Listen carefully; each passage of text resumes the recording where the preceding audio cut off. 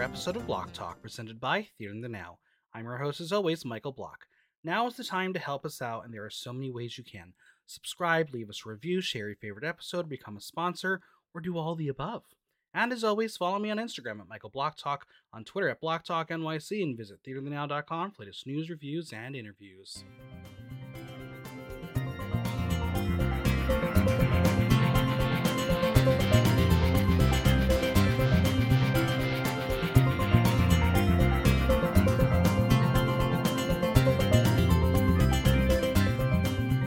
The only thing more annoying than sea shanties is a bullshit extermination challenge. And guess which one we just witnessed?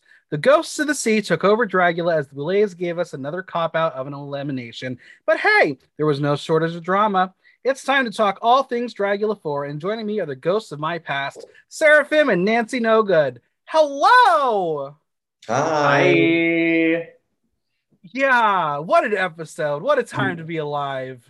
I mean, I think just right off the bat, I mean, they do a seaside elimination or extermination almost annually. They did it in season 1, I think, with like Frankie Doom. I think I remember they had this like big like seaside. Was that it was either a challenge? No, I think that was an extermination. It was a challenge. It was a challenge. They lost and got a free photo shoot. They lost and got a free photo shoot. That is what happened on the TV show. We have seen Drag Race submerge people in water. They didn't even go underwater. And well, it was like, it reminds me of every time they do the annual like tattoo extermination, I was like, I wouldn't be mad, like whatever. It's kind of a fun thing to do. Like, I feel like it would be different if they like couldn't decide where it went or whatever, but I have my theories, and we'll get to it when we get to the extermination. But speaking of tattoos, I had a weird dream last night that I got a tattoo. I don't have any tattoos, but I was like, okay, maybe I should get one. Could be a sign. And you're both here. You both have lots of tattoos. Could be a sign for you. So how many do you each have? I only have 2 so far. And I have plans for more. But yeah, I only have 2 so far. And Seraphim, what are you at? I'm like around 23. Nice, not bad. And Saints at what, 1 million at this point? Yeah. All right. Well, first off, 2 weeks in a row, the episode arrived on time. Finally, the little gay intern at Shudder is doing their job properly. We are not waiting anymore. There is no more bitching on social media about the episode arriving on time. But you believe there is bitching about certain queens about on social media. Zavaleta was doing so well, and she just ruined it again this week. Reddit was not enjoying her. She makes good TV. She makes good TV. Absolutely. Every single time. I have zero qualms about Zavaleta this entire season. I'm honestly like, good for you. This is going to keep you in. Yeah, I'm obsessed. I think she's doing great. Yeah. As someone said recently, Dragula season 4 is not making a great name for Brooklyn Drag. I would say too, yeah, I think it's making a great name for Brooklyn Drag. I think it's like showing the world how, Brooklyn Drag is. I would also say it really shows you, and also specific people in Brooklyn Drag and less of a generalization too. But we'll get there. Yeah. All right, let's start off with the opening movie. We are probably on the same beach that is probably the same one that we saw for the Nosferatu beach party. Anyway, we got like a spooky girl that sounds vaguely like Sigourney Beaver doing a voiceover. The second she said magical shell, I zoned out. We were doing so well with these movies, and now 2 in a row, back-to-back flops. Why? Why? I mean, I just don't think they're ever good. So I'm like, it's what we have to endure to watch the show that we like. I'm really I don't mind them. I think they're fun. I definitely liked the last one. This one, I think I like how these past couple have tied together the first and the last one more specifically, and they were less disjointed. So I really appreciate that. But it's definitely a departure from season 3, which was more like this kind of like through line of like the Boulets as like serial killers. And in this one, they're more like these like ancient primordial beings, which I guess, give or take, either works. But yeah, I think they're fun. I think they're campy and dumb and ridiculous. And I mean, I love that they keep. I will say this: I wish the death was a little more gruesome. This death in particular.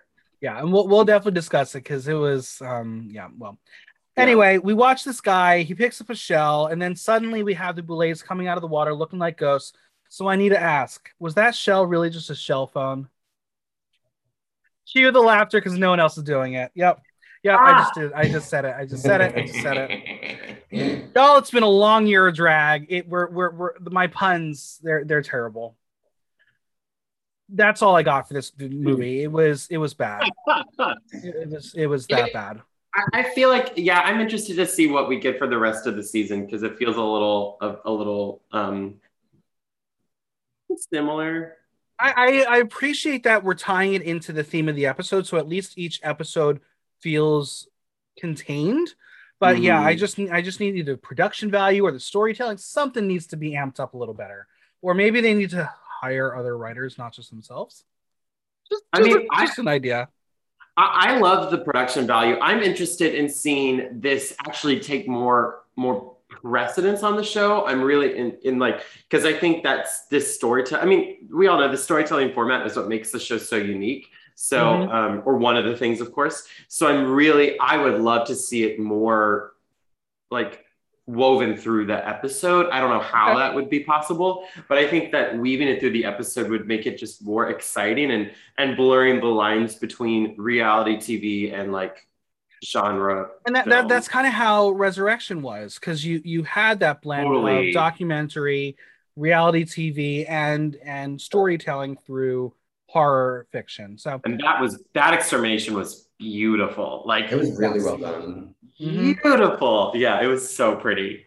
Yeah. Well, speaking of exterminations, let's move on to the boudoir, where there are goodies for the monsters. Maybe, I don't know, maybe they're just product placement. Did they get to keep the stuff, or was it just set dressing? Anyway, it was a bunch of merch from Fangoria. Are either of you familiar with Fangoria? No. Yeah, I have my copy of a couple months ago right here. Wow. Okay, so it does exist. Oh my god. Oh, I've been subscribed to Fangoria for years now. Yeah. But I gotta say it. When Zavaleta said Fangoria is good, it's the fucking horror Bible, I knew that was what the producers told them to say. Like maybe Dolly knew what it was, and the others were just putting on their acting chops to get through this. Also, conspiracy theory. This was only here because they needed content for the scene because they knew they were not going to get any drama from these four. Oh yeah, that was absolutely what it was. They needed content. Well, like this is what's interesting with Fangoria. Just like really quickly, so Fangoria was, it's like one of the like staples of horror magazines, and then because of the fall of magazines with the rise of the internet, they went out of print. And then a couple of years ago, they were bought by this Dallas-based company who was resurrecting the brand, but they were also resurrecting the brand with another label that was super right-wing. And also the CEO of that brand, or the CEO of the company that bought Fangoria, was like had sexual assault charges on him, and like it was a whole thing. So then like right at the top of the pandemic, people thought that Fangoria was going to shut down, or like right before it, and they were going to shut down again, but then they were repurchased. So like what we're seeing now is this like kind of like resurrection of Fangoria, and they're like they've done a slew of more into like queer horror specifically.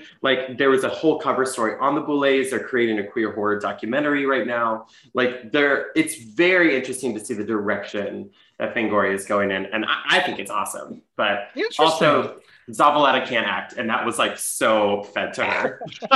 Yeah, it was rough. It was rough. Well, They literally are speculating why it's there, and it just really is product placement. But Zava does congratulate Daddy Dolly for the win. And Dolly says that it was a group effort. How pageanty of an answer. How pageanty. Saint is going to ask how they feel about the judging. She is getting lukewarm reviews on her looks, and Zava offers her heels. as we get a flashback to Saint wearing only biscuit heels. This is now the third instance this season of the Boulets disliking a certain shoe. What is it with shoes? I mean, I gotta hate something, I guess. How important are shoes to your drag aesthetics? It's low. Yeah. I was like, if they are white, then I'm like, fine. I have like 3 different pairs of the same black pump. Like I'm like the worst with shoes. I feel like only this year I have reached out for like a red pair. I'm like so bad about shoes. Truly, I need to get better at it because it definitely like it can make or break a look. I don't know as severely as their hatred of those like club kid shoes, but I don't know. The people that are into shoes are like very into shoes, and they're like the first thing that like they notice on anybody. Like I feel like Violet Chachki's like very into shoes. Mm-hmm. Like I feel like it's that kind of like very intense energy of just like garbage. I mean, sometimes it really can make or break a look. If you just put on a random heel that isn't just there, it could ruin things. But I always think of Cameron Michaels' season 10 promo look. I think it was the Tudor boot like fashion photo review that they did of this I think, or maybe it was Race Chaser. Regardless, her look, because that theme for that year was all like bright, flashing neon colors, and she had a like all flashy, colorful outfit, except for she wore black pumps with the whole thing, and like I think it was someone just like read her for the fact that she had this colorful neon outfit except for black pumps, and I was like, that's literally me every time I need another pair of shoes. So I get it. Well, Saint says she won Resurrection. People are expecting her to do well, and she's frustrated. They discuss the bottoms, and they agree that Sigourney will come back. But before we get any discussion, Jade is back. Rolls. We got it. We got Jade to say it. You got them, Jade. She said back rolls. Season's over. Jade, you can go home. We're good. We got the catchphrase. At least she leaned into it. She had to do it, right? They had to. She probably was like, you go ahead. Oh, I was gonna say she probably was like, you know what? If it's gonna be at some point, it's gonna be this. Like, so good for her. I mean, the amount of times that I have screamed to my screen saying "Get her, Jade," to her, it's been a lot this season. So, listen, that other show, she made her money. I wish like later when everyone was fighting, somebody was like somebody had just said, "Get her, Jade." Honestly, I think you must know someone did, and they were like, "We're not putting that in there. We're not fitting into it." Well, Zava doesn't seem too keen that she has returned, as she says, "Meh." Okay, we're getting some interesting history here. Jade reveals that they were in a group therapy where they chose who they wanted to shock. Dolly said they would have held the buttons down for all of them. Mm-hmm. Jade shocked Betty the most, and she enjoyed it. Why? Betty chose to share shady information, and she's good at talking shit. Now we get Betty back, and her ass is still lit up. There aren't much of cheers for her, and there is an awkward silence between her and Jade. She's, well, butthurt. Silence again. It's true. What is Betty just delusional, or is she playing for the camera? I just feel like all drag queens are delusional. Yeah. Oh yeah. Yeah, absolutely that. Like you think you're doing so well, and then when you're not, you're like, it's not me making a mistake. Right. Well, now it's down to Mary or Sigourney. The majority want Sigourney back, but leave it to Zavaleta and Betty to say they want to see Mary back. The drama! Hoso is going to show us that she does, in fact, know how to talk, and says that if Mary comes back, it'll be shocking because she already got away with so much in this competition. Zava tells her to watch her mouth. Why is Zavaleta defending Mary? Haven't they been butting heads all this season? Or again, is that just for the cameras, for airtime? I think it's for the cameras and also like Brooklyn drag. I think that's part of it.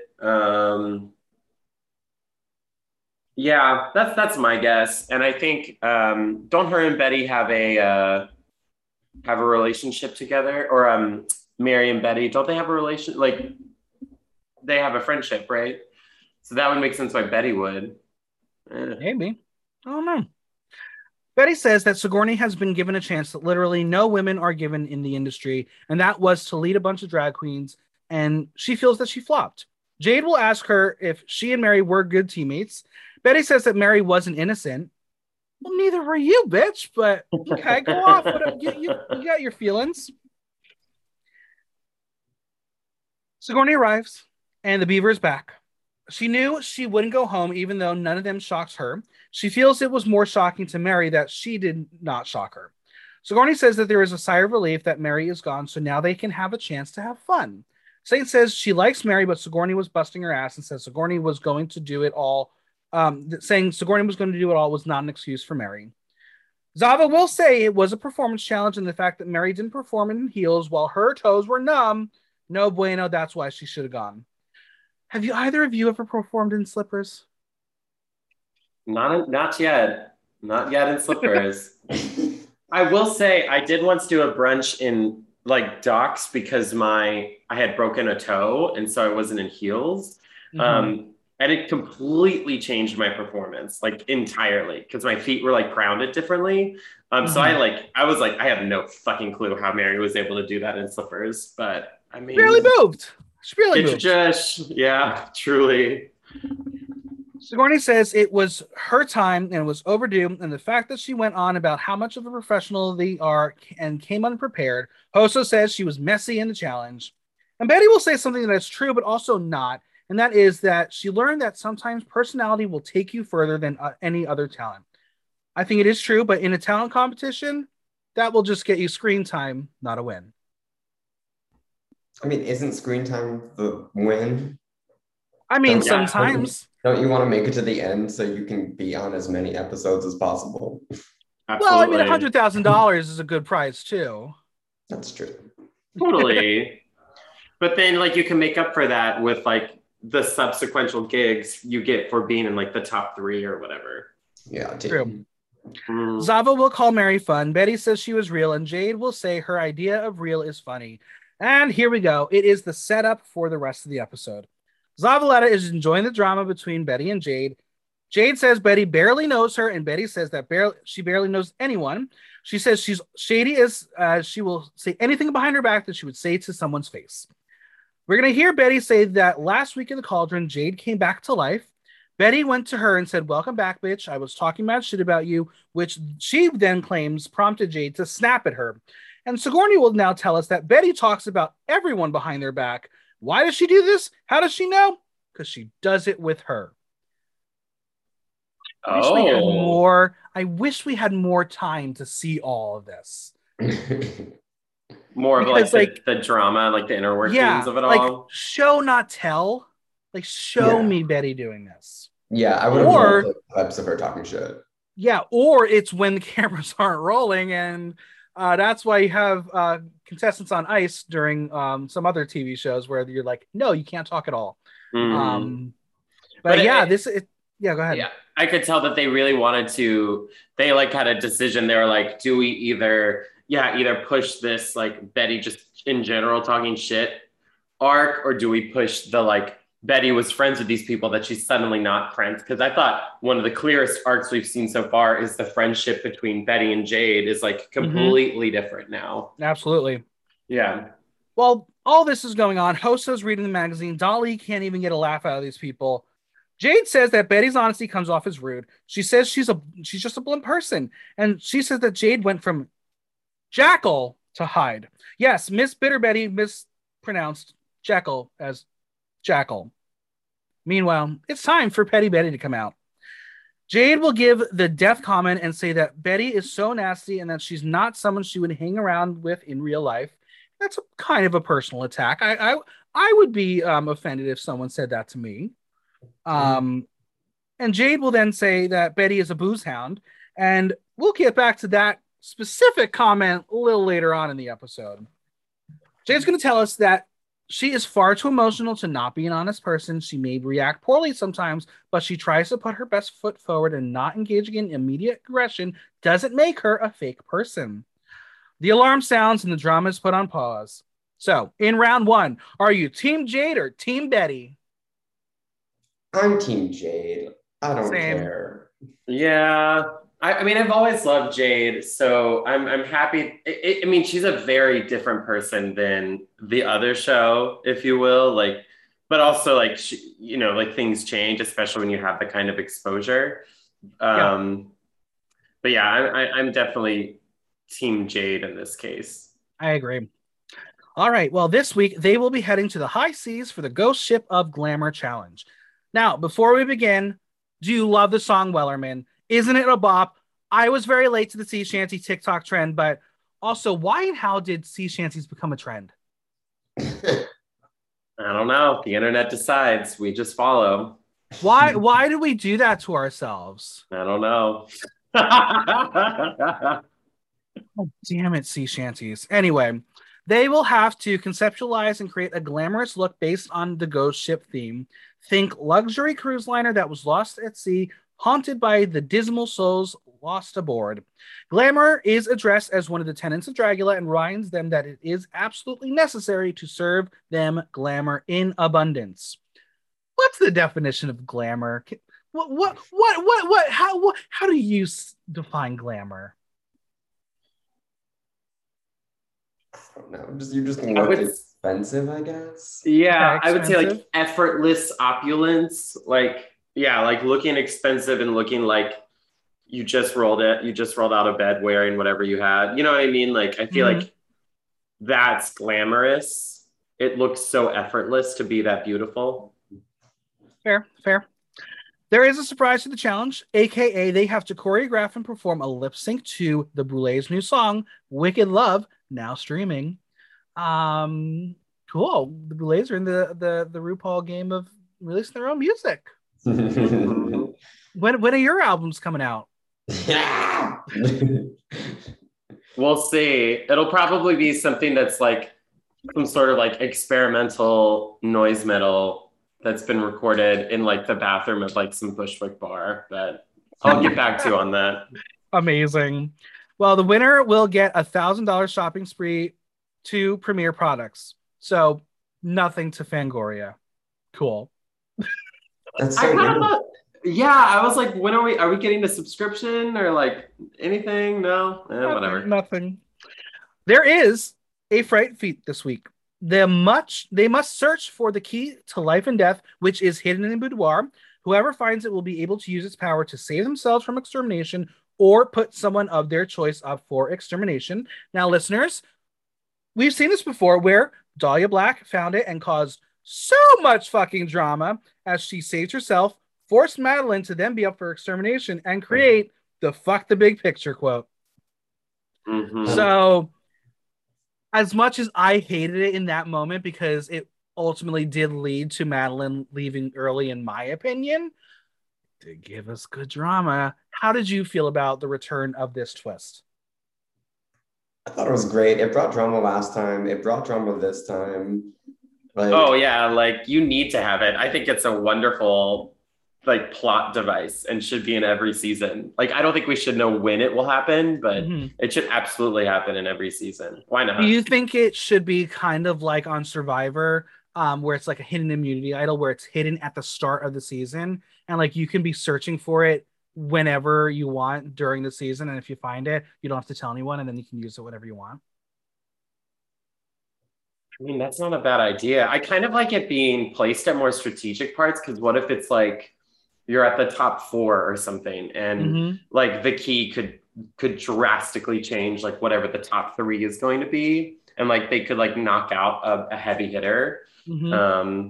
Or maybe it's like hidden at an extermination challenge, so like even if you're in the bottom you have a chance to get to the top. I don't know, just spitballing ideas out here, Boulet brothers. Hire me. I'm bored. I need a job. Come on, let's do it. But let's be honest. As cool as a twist that it ultimately is, it's how they find it. And I'm sorry, stupid. It was stupid. They head into the boudoir. Like the race is on. The room is virtually empty. It is war, and it's really, really pathetic. Like, it is nowhere to be found. They're on the floor. They're checking the photo frames. Are they just dumb? How hard could this be? Obviously, we know where it's going to be. Where would you have looked first? Under tables, where it was found. I mean, but I think it wasn't like, that's the thing, because it was so hard. I figured it wasn't like just glued under a table. I figured there was maybe something covering it or whatever. Mm-hmm. I don't know. Well, now they're starting to look and feel under things. And then out of nowhere, Jade reaches under the table and finds it. No rigor is here. Betty, you in danger, girl. Is Betty worried? She says some things need to be said, and Jade goes from some things need to be done as she turns the key. Also, speaking of keys, this is my chance to plug Lock and Key on Netflix, starring Connor Jessup, who is very sexy. And I just want to remind all the listeners that he looked at my Canada's Drag Race story where I tagged him in my post and said that I wanted to blank him. So that was a cool moment in my life. If you haven't watched Lock and Key, it's really cool because these magical keys that make you get to do things. And it's a really cool fantasy show. Go watch it. He's really cute. Anyway, will Jade use the key? She doesn't know yet. Zava thinks she will save herself and play nice. Dali thinks she will put Betty up for extermination just to show she came here to play. Sigourney sprouted horns and says she thinks this is going to just be really good. Jade doesn't want to worry about this challenge and wants to have fun, so she might just save herself. Betty will tell us that even though they are butting heads, she doesn't think Jade will put her up for extermination as she is too worried about playing the goody-goody. This has been a plot line that everyone is throwing out there, that Jade is really, really worried about her reputation. And Jade has alluded to it. But at what point does Jade just need to say, fuck that? I mean, she's just like stuck in her head, I think. Yeah, I think this episode was a turning point for her. I think we're either going to see more from Jade or she's going to go home in the next episode. But I think this was a good turning point for her. Yeah. Well, after this moment happens, they're all going to give a plug to the Boulets' new song as they are excited to, and I quote, sing it. Who said that? Bitch, this is a lip sync. You're not singing anything. Betty wants to stay out of the bottom. Sigourney wants to win. What will happen with this on-the-nose foreshadowing? I don't know. You just told us exactly what's going to happen. Mm-hmm. So Betty's going to tell us that she's not good at learning words fast. So she is super nervous and doesn't want to fuck it up. Now, obviously, we have to compare and contrast the two shows. Drag Race, from what we know, from what the queens have told us, they're given an iPod early once they arrive that has at least the majority of the lip sync songs on there. So they have time during at least their quarantine to learn the music. Sometimes a song will be added throughout the competition. Here, it sounds like they got it in a day and they're like, learn a brand new song that you've never heard before. How are you both with learning new music? I'm like fine, but I need like time. Like I can't learn a song in a day. Yeah, I think the music makes it easier to remember the words with something to attach to it. But yeah, that's fair. I would like more time. Meanwhile, if Seraphim was on the Poppy episode, she would have been like, I already know this. Let's do it. I was so mad I wasn't on that episode. I know. We missed it by one freaking episode. Anyway, now to fill up more time in this episode, Jade will tell us that she is ghost obsessed. So much so that she sneaks into cemeteries and smokes out with the truly departed and has a calling of a Long Island medium. How do you now? Jade is now ready to read their fortunes. The lights in the boudoir go to blue and Jade becomes a medium as she brings out electric candles that magically turn on when she snaps her fingers. We love those kind of candles, don't we? I thought it was so cute. This was the goofiest thing I've ever seen. And I really wish Jade just had like a full outfit to go with this, because this was full camp and it got us to see the lighter side of Jade. Mm-hmm. As bad and stupid as it was, I kind of enjoyed this moment. I want the show to give more of this. Yeah, I really liked it. I think it makes a great contrast between this and like the really gruesome deaths. So I really would love to see more of. It's interesting because like I feel when the show started back in season 1, you know, like obviously the show didn't know what it was, but I think also people didn't know how it was going to set itself apart from other drag competitions and what kind of drag are they looking for. And I think with people like Jade and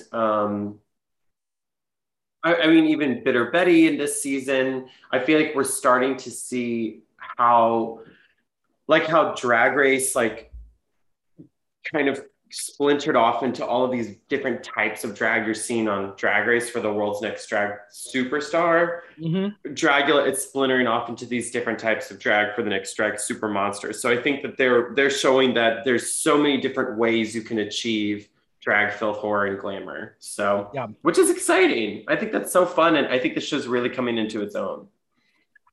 Jade sees breakfast food with Saint. She's seeing eggs and biscuits. Will there be stilettos in her future? Shade. Jade is feeling 75% off OnlyFans for Dolly. Does Dolly have an OnlyFans? I think so. Okay. Yeah, I think she does. Yeah. Nice. Do either of you have OnlyFans? You need to promote it on the podcast. Not me. No, I'm wearing my merch. I'm more than happy to promote my merch, but that's my OnlyFans. Jade gets nothing for Betty. Zavaleta is actually really good at this too. She's going to ask for Dolly's hand. She asks her to make a fist and says it'll fit. We love a fisting joke. Who doesn't love fisting? And Dolly confirms it will fit. Well, amazing. They are all dark-sided. This was funny. It was light. It got us to the dark gay humor that we all love and adore. So I want more of this. But it's back to seeing what the monsters are working on. Sigourney wants to give an illusion of water without getting wet, so she picked fabrics that are iridescent and flowy. She is excited that it's a lip sync challenge that she loves to perform, and it's her strongest suit. Just make sure it's not a group challenge. Hoso says she will not be giving humanoid, but giving you a creature. Not evil monster, but god of the ocean watching over humans. She will be glamorous with grace and very Eastern looking. She will tell us that this is her favorite garment that has ever been put on her body. Get ready for it. Get ready. Saint, the unspoken fashion queen of the season, is doing a sea captain. We watch her adhering stones to chunks with this chunk stone idea that pageant queens do to stone in a hurry. She says you use beads and smear them on. I like this part of the show when you learn things that you don't know. Have either of you done this this stoning technique before? No, I haven't. Would you do it in the future? Oh, yes. Absolutely. More of this. I love this. Jade was inspired by a lounge singer who fell off the ship and covered in coral and barnacles. It reads as being wrapped up in sails. Not small and simple. She wants to be present in this competition and have her voice heard. And Betty is inspired by Ghostbusters and wants to be blue and ethereal. She is doing blue scale with blues and grays. She is shredding her gown with a serrated knife, which she learned this technique on Google. Thanks, Google. And just for those who are a little confused about her Ghostbusters reference, I think she's referring to the remake, the female version, because they were all blue. The original version, the ghosts really weren't blue. Are neither of you Ghostbuster fans? Green? Yeah, I mean, because you had Slimer, who was green, and then you had the Marshmallow Man, or Mary Cherry, who was all white. But yeah, no, blue was more from the new Ghostbusters. And speaking of which, there's a brand new Ghostbusters out in theaters, I think today, actually. Yeah. All right. All right. Well, it is Extermination Day, and Zavaleta's garment is not done, but she is a good performer. So there's that. That was my sounds familiar. Haven't we seen that before in another competition, right? Right, Seraphim? I don't know nothing about nothing. Betty took Dolly's spot because she didn't want to be near Jade. Jade refuses to feed into the drama with Betty. All the laughing has now turned into endless drama. Betty says that they were kind of close, but she is emotionally flipping. She is loyal to a fault, and if you don't reciprocate, she will go for the jugular. I'm a very loyal person, but I think she's just delusional.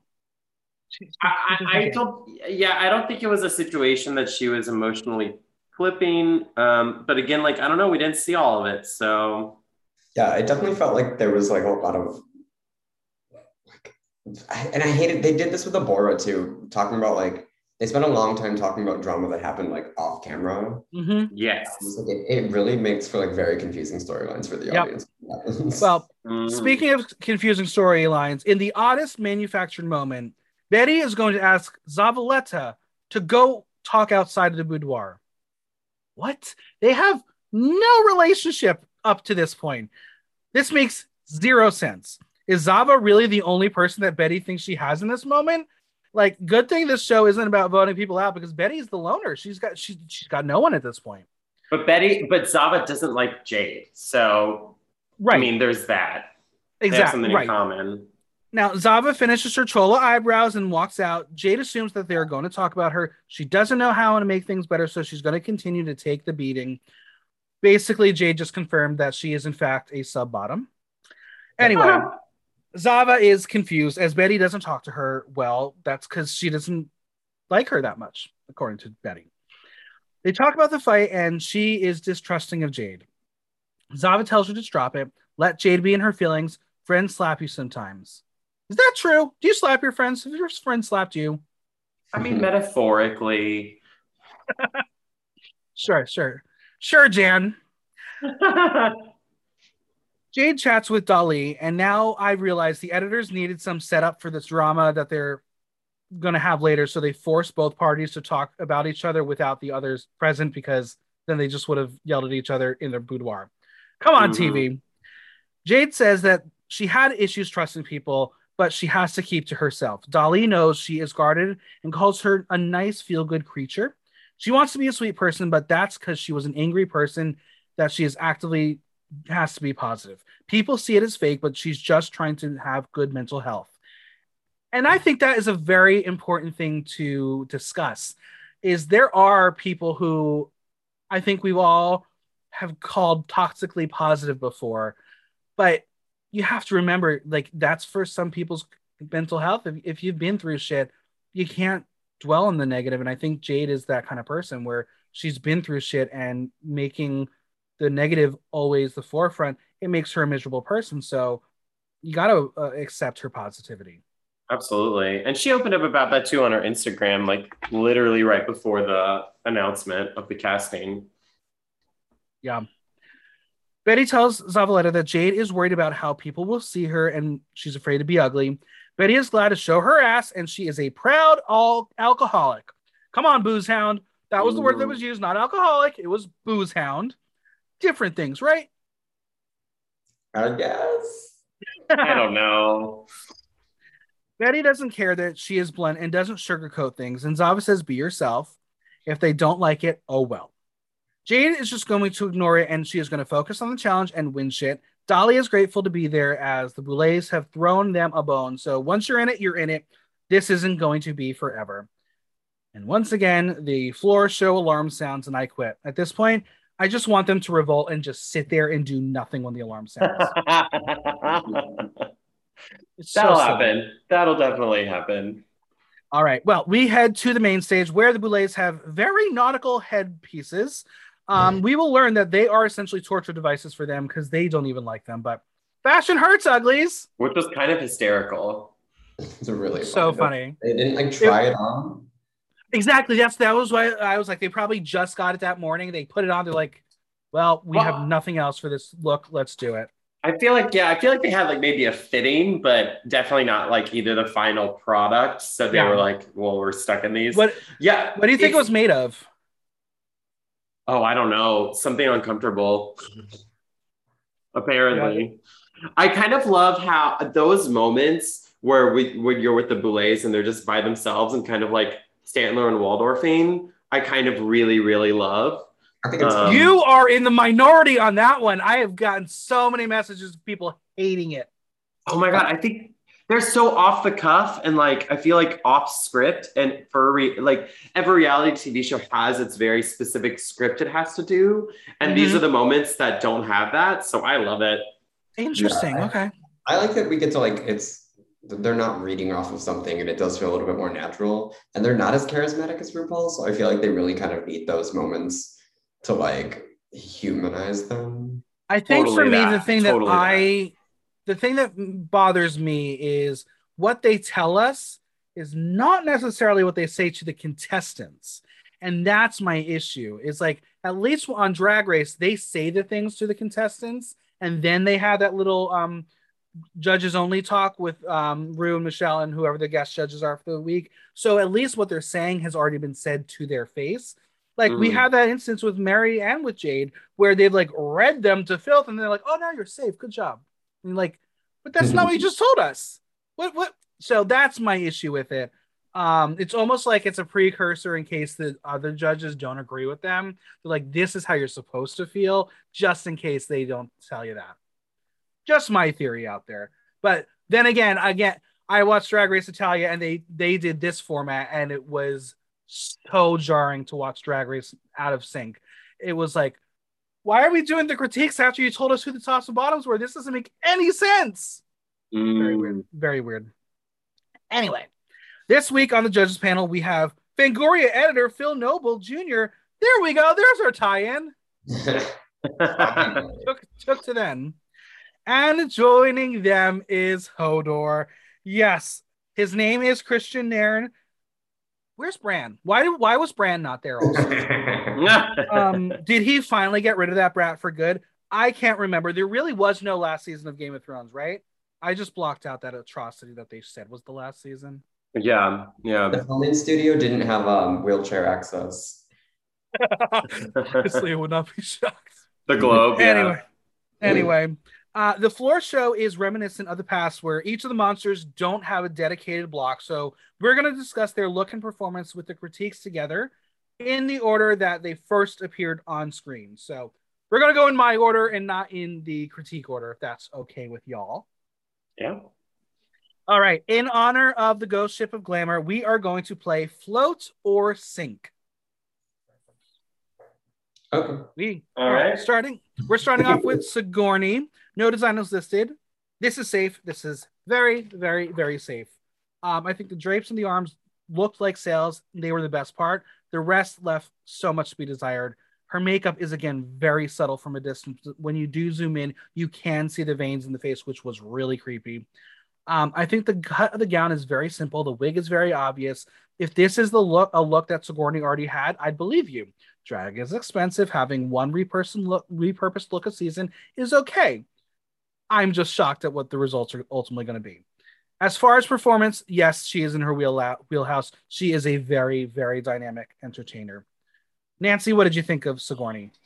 I will agree that we are getting similar silhouettes from her previous looks, but I will say that her performance was my favorite.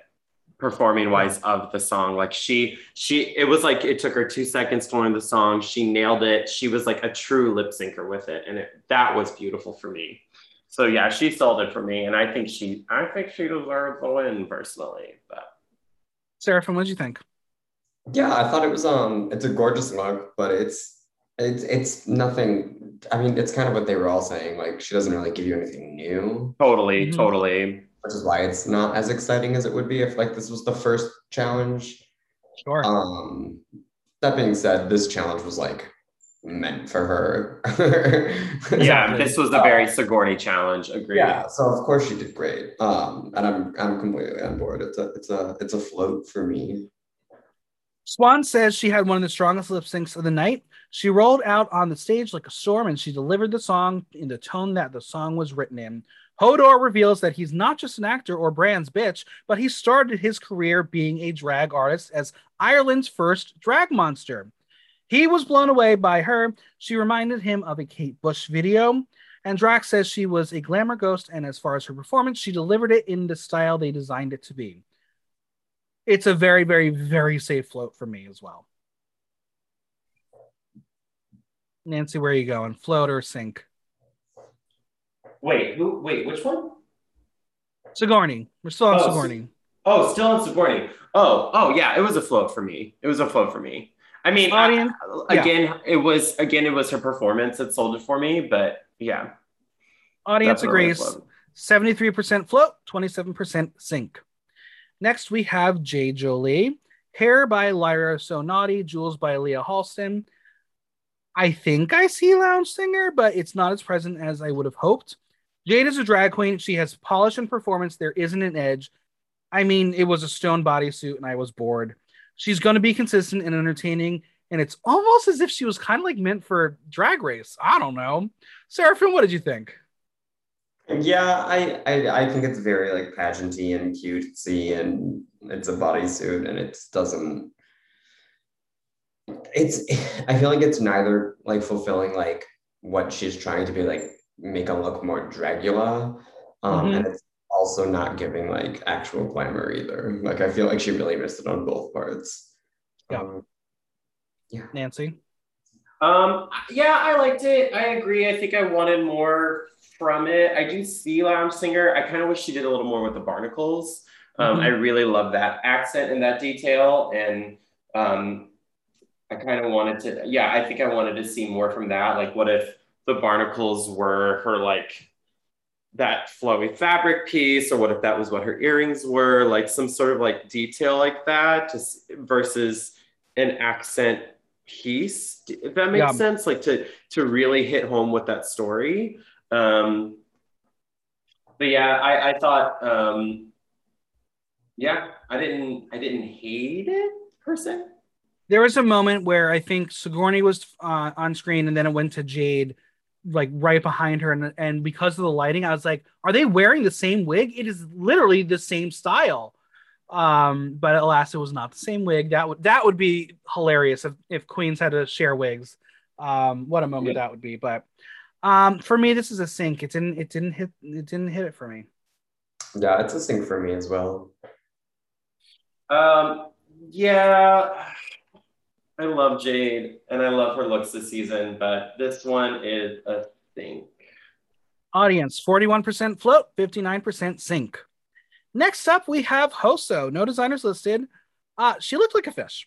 I missed the reference. I would have loved to know more about the reference, but to an ignorant Westerner, it didn't click. We've seen Hoso go bold. This was a risk that I don't think paid off the way she wanted it to. Also, I mean, the bald cap wasn't even flat on her head. When it comes to performance, the face that Hoso painted allowed for so much expression. But that's all I got. Nancy, what did you feel about Hoso's look and performance?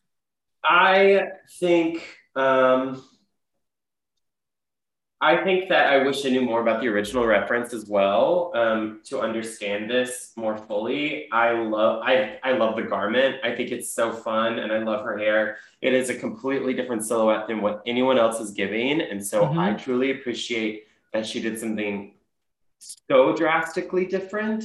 And I think it you know, she fits in the story, but yeah, I think yeah, it just wasn't what the judges wanted, and yeah, she sank with it. Yeah, she sank with it. Seraphim, is Hoso just a new Pokemon? Is that what we're getting here? I was like, why does she look like Bomberman?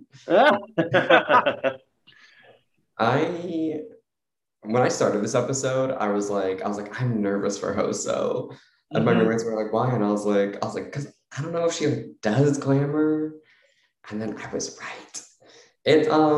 I agree with y'all. I wish like they had explained more like what the original reference was. Because they didn't really at all. And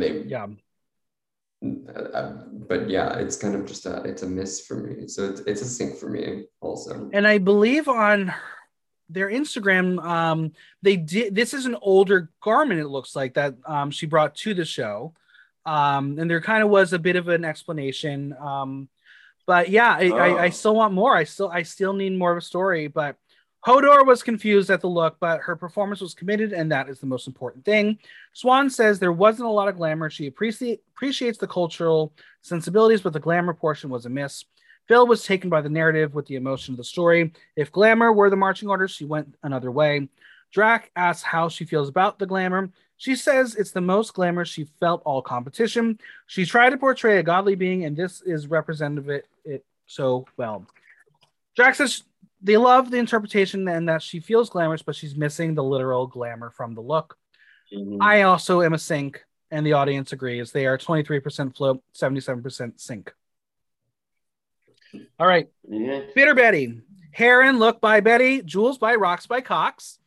Not a name I thought I was going to be saying on the Dragula podcast, but we love Rocks by Cox. Anyway, the challenge was glamour, and you cannot deny that she served you glamour. Was it on the safe side a bit? Surely.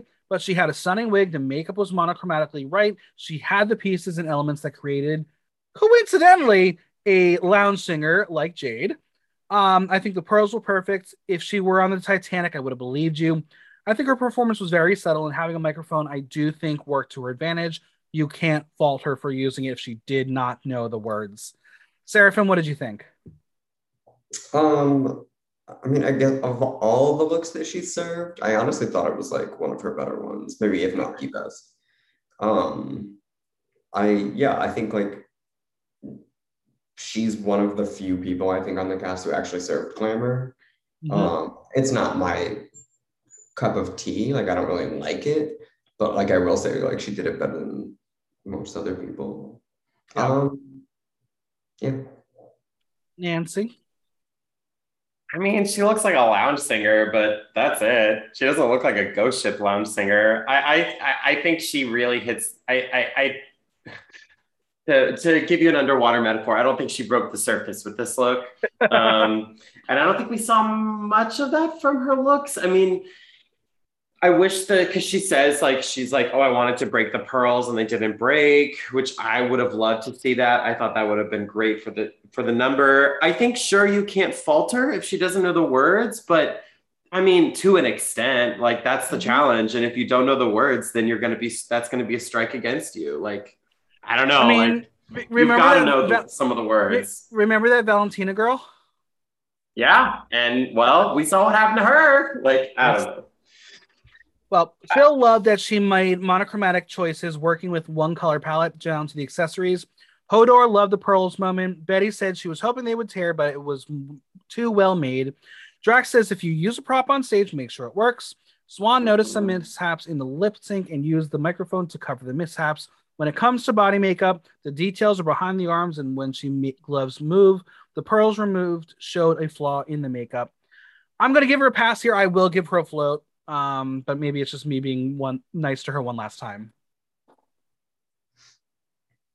I'll give her a stink. She stank. I will say too, the theatrical thing, like the boulets, if you have a prop that doesn't work, the boulets are gonna like kill you for it because that happened to Zavaleta. So I mean the floor show is so important to them, and that theatricality to stage drag is so important. So if you don't do it, I mean, they're not going to be happy. It's true. Seraphim, where are you going? Float or sink? I'm going to say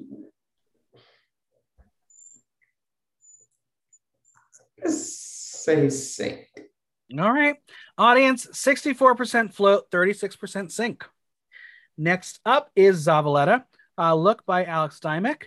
This was not good. I see glamour, but I don't see ghost. It didn't go far enough. There are some strong elements. There is a fashion layer to the look. The hair is very period and a wonderful change for her that shows that she can use versatility in this competition. But this is a challenge where you can explore a haunting look in the face. The blue eyeshadow did not achieve the brief. There was a lot of repetition in a performance, or at least that was what was shown to us. There needed to be a bit more dynamic movement to sell the garment that we just didn't get to see. Seraphim, what did you think? I liked the outfit, honestly. I thought it was decent. I thought it was a little simple, but I also think like most of Zava's looks are simple, which also, again, just kind of probably has a lot to do with just not having as much money as some of these other contenders. Yeah.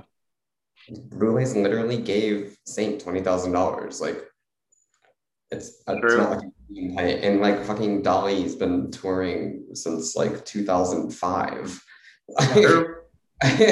like these people have more money than like somebody broken. And also for Bitter too. I mean, Bitter said on her social that Bitter Betty was a quarantine creation. Like she's been doing drag for like 20 plus years, but this specific avenue for her for drag is very new. So I think that was interesting to watch her drag take on a new form so publicly.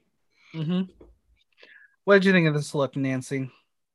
I agree. I think I wanted more from it. I love the shape of it. I love the hair. I love the fabric. I love how it fits. I love how she wears it. I wanted something different for the makeup as well. I see where she's going, but I wanted something a little more ghosty and not like this is my cute makeup that's inspired by ghosts. Again, I think that was the thing. It's the same with Jade. I wanted more from their looks to tell the story, excuse me, to create the characterization instead of just being inspired by it, if that makes sense. I wanted something a little more to the point. But it was a cute look. Drax said the tone of the song is a little slower and felt she was too fast at the beginning. It was a choice, but she would have liked to see it slower. She says she looked fantastic and loves the jewels on her hands. Bill says he can't get enough about the nails and wish the rest of the outfit was on that level. It wasn't as big as her colleagues. Hodor says that she should make character choices in each performance, and when you hear specific words in a song, act what the word means. Swan says she was just the girl trapped beneath the waves. There was a disconnect between her energy and the intent of the song. I'm going to give it a sync. It's a float for me. I liked it. I think she's just floating for me. The audience was 29% float, 71% sync. So they were really not on board on this one. Thanks. Next up is Dali. No designers listed. I think this look is all about the garment and that porthole belt. I know there are significant differences to the look, but the character reads similar to the Western look when it comes to the silhouette and the characterization. The makeup was strong, but I don't know if I would have picked pink for the accents. It's the sea, it's nautical, stick to the cooler color palette. We didn't really get to see much from Dali, and I think that was an editing choice. But what we did see was a lot of intensity in the face in the lip sync, but nothing when it came to the movement. Mm-hmm. Seraphim, what did you think? Even his movements, like during Resurrection, they were kind of like planted in one spot. Yeah. I feel like, I don't know. I kind of feel like he doesn't always do like a great job on the floor stage, but they would really like him, so they kind of hide it. They edited around it. Yeah. The look itself is fine. I like it. It's it's good for me. It's better than some people's. You can do that makeup now with your mustache. I could. Nancy, what did you think? Yeah, definitely one of the better looks. Much more original. Not totally understanding the makeup as well with this, but I mean that's what makes it very Dali for the whole thing. But and I thought the light up belt was really cool. And a very original idea to just be the ship. I thought that was really fun. But yeah, also performance, not the best, not my favorite performance of the night, I'll say, either. Drax says they did a fantastic job with the lip sync. Okay, sure, if that's what you tell us. Phil says he could see this character with a film franchise. Hodor is lost for words. They came as a literal boat. He says the lip sync was flawless with attitude and he was gooped. Swan thinks the mustache is pretty and says the porthole buckle is the moment. Lighting up was a pleasant surprise. I think Dali is always going to give you a good look, and it is a float. I'm just now at the same point, kind of with Sigourney. Wow me, give me something that I'm going to be blown away by. So, Dali's doing well. It's a float for me. Yeah, same here. Yeah, definitely a float. Definitely a float. But like, yeah, let's see more. Yeah. Audience 86% float, 14% sync. And finally, we have Saint. Look and hat by Lestat Couture, hair by Atlas. This was very cool and I think had the potential to be the winner, but I don't believe it was fully realized. I love the waist up. The makeup paired with the wig and the hat told the story of a sea captain. It's distressed perfectly. The color palette is appropriate. The high-waisted trousers are so unique and something we never really see, but it was flat, plain white. There was no distressing, and it felt wrong compared to the top portion of the look that had so much story and so much detailing. I needed some whips of decay on those pants. And again, I wish Saint would have moved more. She was quite stationary in performance. Nancy, thoughts on Saint? That was my favorite look of the whole thing. And honestly, it just shows how Saint is. I mean, she is pushing so hard this season. You could see how hard she has worked and how much time and effort she has put into every single look that she has brought. And all of the risks that she takes, like when she came out as the cow, for instance. So I think she's really like committing and trying. Yeah. I agree. Yeah, sure. I think if we had a little bit more detailing on the pant, sure. But I thought it was so fucking cool, and it's my favorite look. Absolutely. Seraphim? And the cane, like it's amazing. I love it. Such a dandy. Yeah. I mean, I don't like it. Whoa. Okay. Oh Why? my Tell us. God. I just like it's like done fine. I just like don't like the look overall. Like I don't like that steampunky kind of Willy Wonka looking ass thing. Like I don't like. Good thing I didn't put my steampunk challenge into iconics for your season. I'm happy. LOL. I don't like it. Like I think it's done fine. I just don't enjoy it. That's fair. That's absolutely fair. Phil loves that the look is a member of the crew. He says the movement reminded him of the German silent horror films. Swan says it is a fabulous fashion from the cut of the coat to the high waist to the buttons. She wants to see more expression in her movement. Hodor says it was hard to see her facial expressions behind the wig. He also has an issue with the shoes, which he didn't like at all. Drac could have used more energy in the performance and might be her Achilles heel. I liked it. I'll give it a float. A float, absolute float. I'm gonna say it. The audience, I think it was their favorite look of the week. 91% float, 9% sink. Hell yeah. All right. We kind of already discussed about the Boulez check-ins. We're obviously I'm the minority on this podcast, so that's fine. We love disagreements because that's the beauty of drag and art, and it's all subjective and we all have our opinions. But it's time to decide what Jade will do with the key of life and death. Jade will put Betty up for extermination. She feels she is coasting. With Betty automatically in extermination, we learn that Jade would have been the top of the bottom, and thus the rankings have shifted and she is safe. What did you think of Jade's decision? I mean, it's Jade. I think what Jade would have gone home. If Jade didn't do that, Jade would have gone home in this episode. And I think her sending Betty home was great TV. Yes. And I think we're either seeing a major turning point for Jade for the rest of the season, and she's going to be a power player, or she's going to go home next episode. But I love that we're seeing more from her, and that we're getting. She's got a fire under her ass at this point, which is great. Yeah. Seraphim, what did you think? I thought it was necessary. I do agree that I think if she didn't do it, she'd probably go home. Mm-hmm. I think it made good TV, and it was the drama that I asked for. Absolutely. And something. Yeah. Saint, Dolly, they are safe. Sigourney will win the challenge with Betty, Zavaleta, and Hoso up for extermination. All right, let's discuss it. As much as I love Sigourney, I don't think she won. I think the look really pulled her back for me. I think it was good. It was just not exciting because it was just the same thing we've seen every week. I think it was looking for the challenge. I think it was the most appropriate. Yeah, if we get something like this from her again, I don't think that's going to spell well for her, but yeah, it was cute. Yeah, it was definitely very interesting to see her win. I do think this was maybe overall the weakest floor show we've had this season.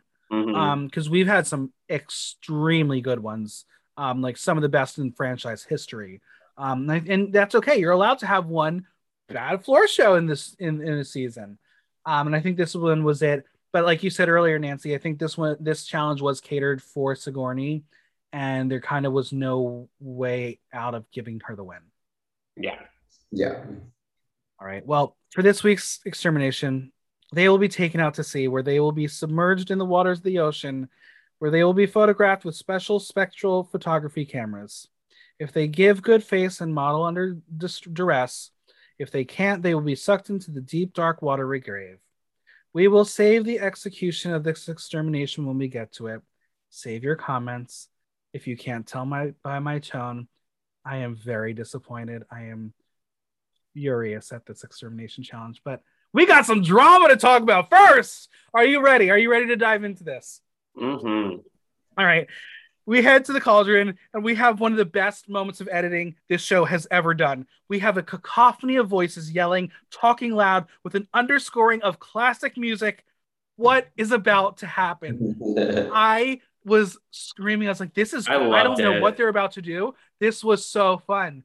The editing was beautiful. It was so perfect. It was really beautiful. Because you got the little foreshadowing of each moment you're going to hear. You have like this classic music that is just so peaceful and calm. And Dolly's like, what the fuck is going on?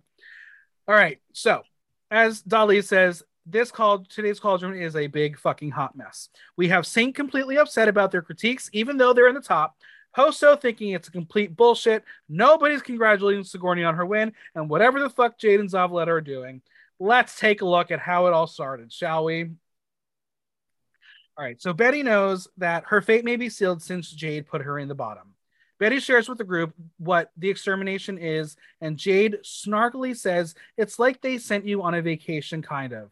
I mean, she's not wrong. She didn't know that, but she's not really wrong there. Yeah. Was this enough to trigger Betty, though? It set her off so much. Yeah. I mean, yeah. I don't try to be nasty and then be like, haha, it's like I did you a favor. Ha ha ha. Right. Saint is in her feelings and is like, Sigourney, you did well, and it's like fashion, but I'm showing up at 250% and it's being met with you missing the mark. Hoso gets where Saint is coming from, but when you're complaining when you're a top and there are bottoms, not really a good look. Like, we've never really seen Saint be a whiner, but she was. It was like milk. It was like milk from All Stars. Oh my god, yes. Yeah, it was very much like that. And it's like, girl, you're fine. Like, Jesus. Yeah. So Saint's then going to say that she's putting in more work than somebody. No shade to you, Sigourney. And then you get Betty chiming in that it's true. She claims she has changed everything about herself since the beginning. Zava says she's shown horror, filth, and glamour, and all Sigourney is doing is glamour, glamour, glamour. I guess drag is art, and art is subjective. Doesn't extend to the monsters discussing each other. Yeah. I know, they're all like real gatekeepy of each other's drag. It's like, wild. I would be like, take it up with the Boulets. Like, they're the one who keep like crowning me. Yeah. It was very, very, very wild. But according to Zavaleta, all the glamour girls do is put in 2 white contacts and they're spooky. Oh, I loved that read. I loved that read. Funny. That's very like. I was like going to say that's very October in Manhattan. Like, that's what that is. Do we want to say names? Should we call anybody out? No, I'll refrain. Well, she still doesn't think Sigourney should have won, as they're done with the same silhouette. But I don't think that's the word I think she was looking for, because her silhouettes kind of have been different, especially going back to the Monsters of Rock challenge. Like, that was a very different silhouette than this one. For Sigourney? Yeah. I think Sigourney has been giving different silhouettes, but I understand where Zavaleta's coming from. She just used the wrong word to describe what she was trying to say. Mm-hmm. All right. Jade tries to tell Betty that she did what she did and said what she said as she was telling the truth, and Betty jabs back that she's proud of her for showing the real her, stepping on others to get ahead. As Jade says, some girls are just delusional. All right, in this moment, are we Team Jade or are we Team Betty? I'm still Team Jade. Yeah, I'm still Team Jade. I thought it was a really cut move and I loved it with the keys. Mm-hmm. So, yeah. Betty will say that she's had an upward trajectory while Jade has been safe the entire time. And Jade tries to point out when Betty was in the bottom and how all she did was fuel Mary's fire. And then you get the voice of Hoso chiming in, asking to not talk about that anymore. Do we think that's just been all they've been discussing since last episode? I mean, her feelings also. That's what she's yeah. But I feel like we're gonna hear about Mary for like the rest of the season. Like, of course. Yeah. So this is going to prompt Dali to take Hoso away. Sigourney and Jade walk away, and Betty is now bitching to Zavaleta that she shouldn't even be there. She was put there by a bitch. Now Hoso is going to say that she's never been this mad ever, and that's bullshit. It's such bullshit. She even says it in Korean. That's how much bullshit was going on here. I loved it. Zava will gossip with Betty and say that she doesn't see Hoso as glamour. She still thinks she should have won. Zava will say it is Ghost Ship. Hoso goes on to say in her mind it was, and she's not going to talk about other people when she's angry because then she gets mean. She's not going to put other people down. Sigourney, congratulations, but wow, it lasted a sentence. She's not going to put anyone down, but she literally just started to. Yeah. I kind of like this side of Hoso getting crazy.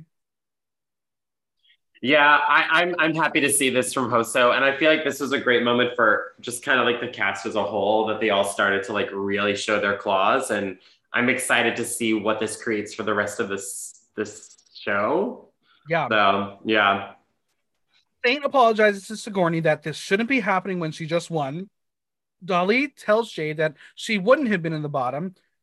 Jade just wants to have fun, and Dali is like, but you pulled the patch a little bit. She's not wrong. Yeah. Also thinks she shouldn't be in the bottom, so Zava is like, who should be? Name it. And she tells it straight to Betty's face that it should be her because it's underwhelming. She finally found her voice after 5 episodes. Good for you, Hoso. And even bitter this whole time was like, I'm glad they're all finding their voice. They're just all targeting at me. Right? Hoso also wasn't impressed with Sigourney's look, and she'll say it to her face if she's comfortable with that. That was my favorite part. It was like, you're trying to be congenial, but you're going to tell her she's terrible. Yeah. Betty claims that she is taking risks every week, and Zava is like, it's competition. You're in danger, girl. And Betty goes on to say that she was that, referring to Sigourney before she came there. Zavaleta cackles. Sigourney takes major offense and says that she didn't have to come in there and change everything to fit in, to which Hoso starts saying, I was talking, chanting out of nowhere. And then she goes, all right, fuck y'all, I'm not talking. Again, Hoso is the gift that keeps on giving in this moment. Yeah. It was just so unexpected, so funny. She was so pressed. Yes. Zava is still trying to egg Sigourney on and asks her where the horror and filth is, to which Jade chimes in from across the room and asks Betty to confirm that didn't she want to be copying Sigourney when she created Bitter Betty? That was the moment I think Betty was done. She was like, how dare you? That had to have been a conversation that they had at some point, right? So funny. I'm guessing. Yeah. Zavaleta thinks she can tell Jade to not start with the drama again because she loves to do this. Aren't you doing the same thing? Aren't you the one antagonizing the girl also? Jade will say that she doesn't want to act like Zavaleta, and then that strikes a chord in Zava. So Zava makes it personal and tells her to stop doing Taylor Swift because it looks cheap. I mean, say what you want about Jade and Taylor Swift, but I'm pretty sure she got paid a pretty penny for that music video. And John Travolta did confuse Taylor Swift with Jade Jolie on stage. So I think it's okay for Jade to be Taylor Swift, right? Yeah, well, she was like, go back to your Taylor Swift. Yeah. And then Jade was like, no, fuck you. Yeah. I love it. Glenn continued to tell Jade that her fabric was cheap and $2 and her look looks like John Galliano. And the bitch fest continues as Jade is semi-mellow in her tone. Zava is getting heated. She says that Betty comes and checks in on her while she is fake, to which Jade tells her that Zava just picks and chooses who she wants to align with, which is kind of true. Yeah.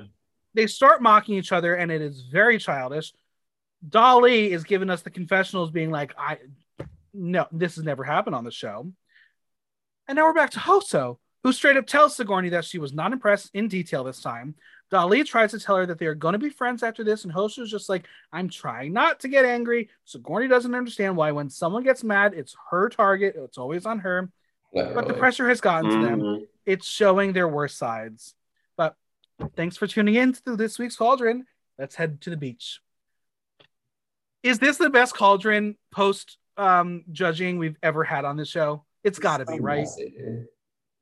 I think it was it was definitely one of the best, one of the most entertaining. That's for certain.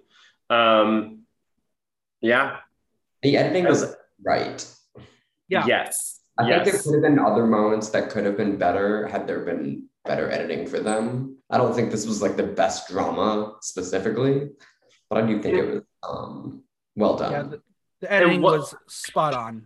One of the things that came out of this too was an alliance and like a friendship between Dali and Jade. So I'm really interested to see where that goes in the next couple of episodes as well. Now, I feel like some of these contestants, maybe all of them, I think if I were them, I would have had a hard time watching this scene back. It was very difficult to see the ugly sides come out. Because let's be honest, they have probably all made up. They realize it is the pressure cooker. But things did get personal, and that's always hard to know that you made it personal, and then because in reality, you say something personal to someone, you move on because there's no cameras there. With reality TV, it's always going to be there. You're going to have the fans always showing you that was there. So yeah. All right. Well, we get some crashing waves, and I kid you not, they're literally fucking doing a photo shoot. This was the extermination challenge. Again, like I said, congrats. You lose, so you get a photo shoot, a free photo shoot. Can one of you please explain this fuckery? I mean, it was like, you have to be the best in the photo shoot. So like that was part of it. I think that I kind of wish that there was some more waves. I wish that the water was a bit more like detrimental to their actual shoots, but I still love that they got something really fierce out of it. I think that was really fun. I will say it definitely makes I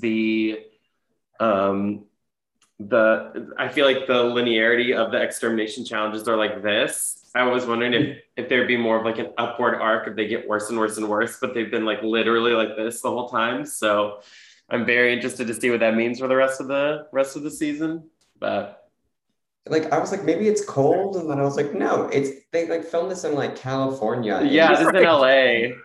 Like like it was probably refreshing. Yes. Here's the one thing that I'm going to potentially say in favor to the show.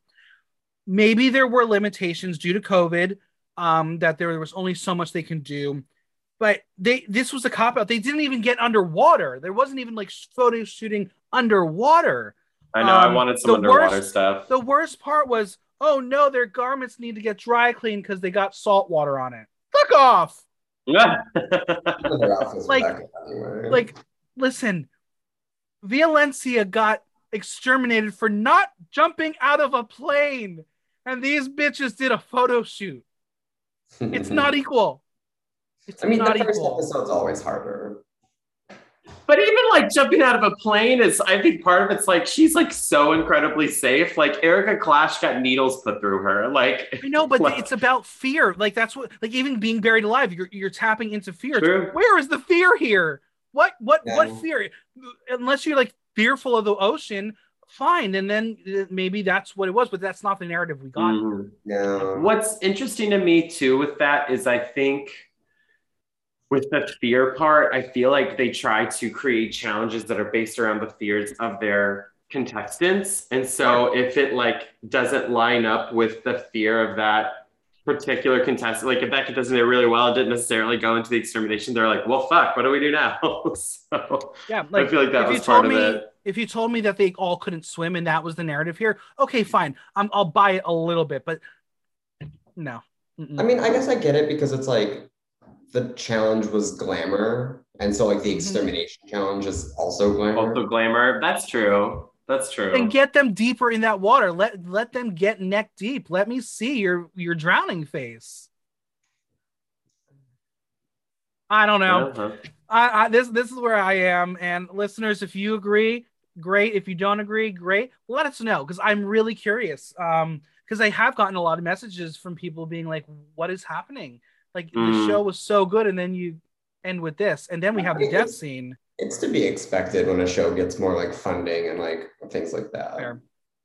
The death scene. We're back on the beach, like in the movie, and we see Betty just laying on the beach like a beached whale. She looks around for everyone, and no one is around. She picks up that cell phone, listens in, and eventually dies and gets washed away into the ocean as the menacing Boulay ghosts appear. Mm-hmm. I will say this too. One thing that the Boulets are really doing with this particular season for horror versus in previous seasons where they were like slasher, gore. And this season, they're really paying an homage to all different types of horror. And, you know, not all horror is gore. So I think that there was something really beautiful and glamorous to Betty's death that I really liked. So I know it was ghost ship, but when you talk about horror and ocean and water, go find Jaws. Go find the mechanical shark at the Universal lot and go get Jaws eating Betty. That's what I want to see. Yeah, well, we got that with the Nosferatu beach party, and we got that with Coco's death during the Wild West, which was incredible. But she didn't even film her own death. She didn't even film her own death. No, I was. Oh yeah, I know. I thought that was fun, but it was a beautiful effects they made for that. That was. It is true. Well, I got some burning questions to wrap up this podcast. What is Betty's legacy on the show? Yeah. Oh boy. Is it delusion? Is that what it is? I mean, she was a cast member. She was beautiful. She had beautiful looks. Like you can't deny that her looks weren't good. No, I think that she definitely had some really beautiful looks. I don't think they necessarily went as far or broke the surface in the challenge as the Boulets wanted, but like she still looked beautiful. Her Wild West look was gorgeous. Yeah. I really liked the Elvira look as an Elvira look, you know, so I mean she knows what she's doing, and I am excited to see what this means for Bitter Betty post Dragula. I'm very excited to see, like in an Erica Clash moment, I'm really excited to see how this takes her drag and what direction does this take her drag. So that's fun.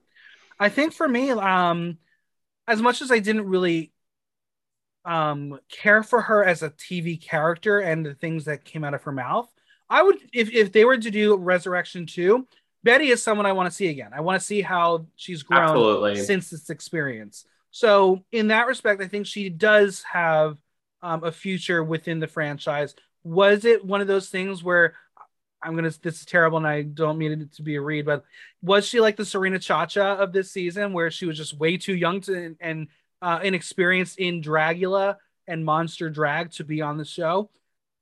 Maybe. I think Astrid took the Serena title. I think Astrid did. Interesting. Well, who's going to be exterminated next? Nancy, I think you kind of alluded to it, and I think I'm on the same page with you. I think it really might be Jade, unless she pulls something amazing out. I don't. There's no more safety. There's no one else to hide behind. Yeah, I don't want it to be Jade, but because I really like her work, and I really like where she's going in this part of the season. But I don't know. What are we at? 6 left, or the top 6? You got 6. Yeah. Nobody else I want out before Jade. Totally that. If someone does go before Jade, I think it would be a massive shock. And but we'll see. Maybe the next challenge, whatever it may be, could be incredible for her. I don't know. It would definitely be a shock. That is for certain. Well, after 5 episodes, the winner of the season is. I'm still saying it's Sigourney. I think it's going to go to Sigourney. I think so too. They're really giving us an arc for Sigourney to love her and to see her as a punching bag and as an underdog, but she's proving that she is a great artist and a great monster and a great fit for their brand. And I think she deserves a win if she does win. At this point, I don't see it being Zavaleta. I still don't think they see this the star out of her fully. I think Hoso is not being shown enough on screen, which is making me feel bad it's not there. Dali, I'm still like, if they give it to Dali after missing that first episode, I might be upset and put an asterisk next to him. And Saint, I think there could have been a story there, but again, they're giving Saint critiques in a way that they're not giving Sigourney. So I think it is lying to Sigourney right now. Yeah, and I feel like too, we've already seen so much of Dali and Saint in previous seasons. I feel like I don't know. That's usually what happens with. I feel like we see it. It's like the Ginger Minge edit. Like they bring people back because they know they're good TV and they're also going to be incredible and they're going to go far. But I don't think in the end they are going to take that win. So yeah.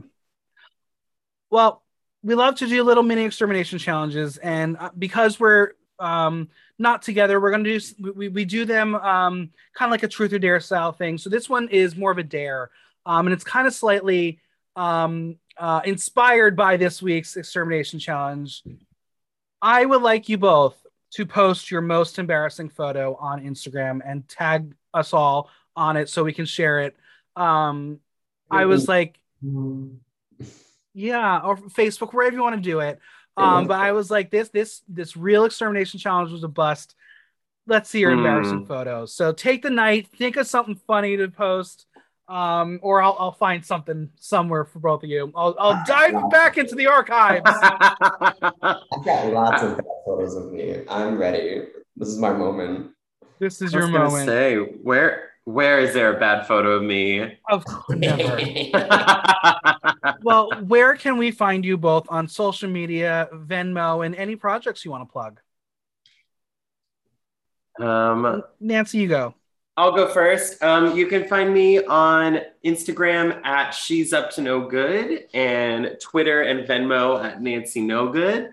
I would say fun projects to plug. I mean, just keep on the lookout. I'm doing a lot in 2022 that I'm putting in the running for, a lot of like bigger pieces that are taking me in different parts of the city and potentially internationally. So keep your fingers crossed for that.